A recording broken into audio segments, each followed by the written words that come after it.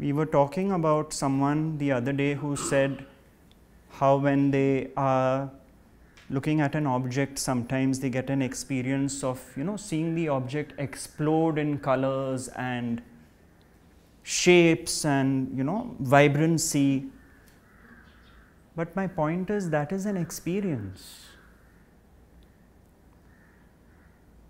The actual explosion is seeing an object without the intervention of the thinking mind.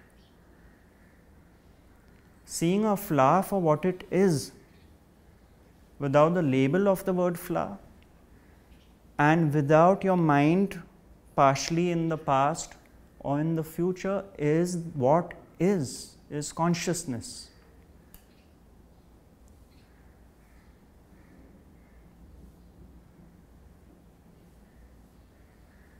Which is peace of mind.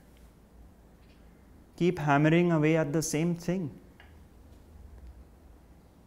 Not something to be sought, but something which is one's very nature.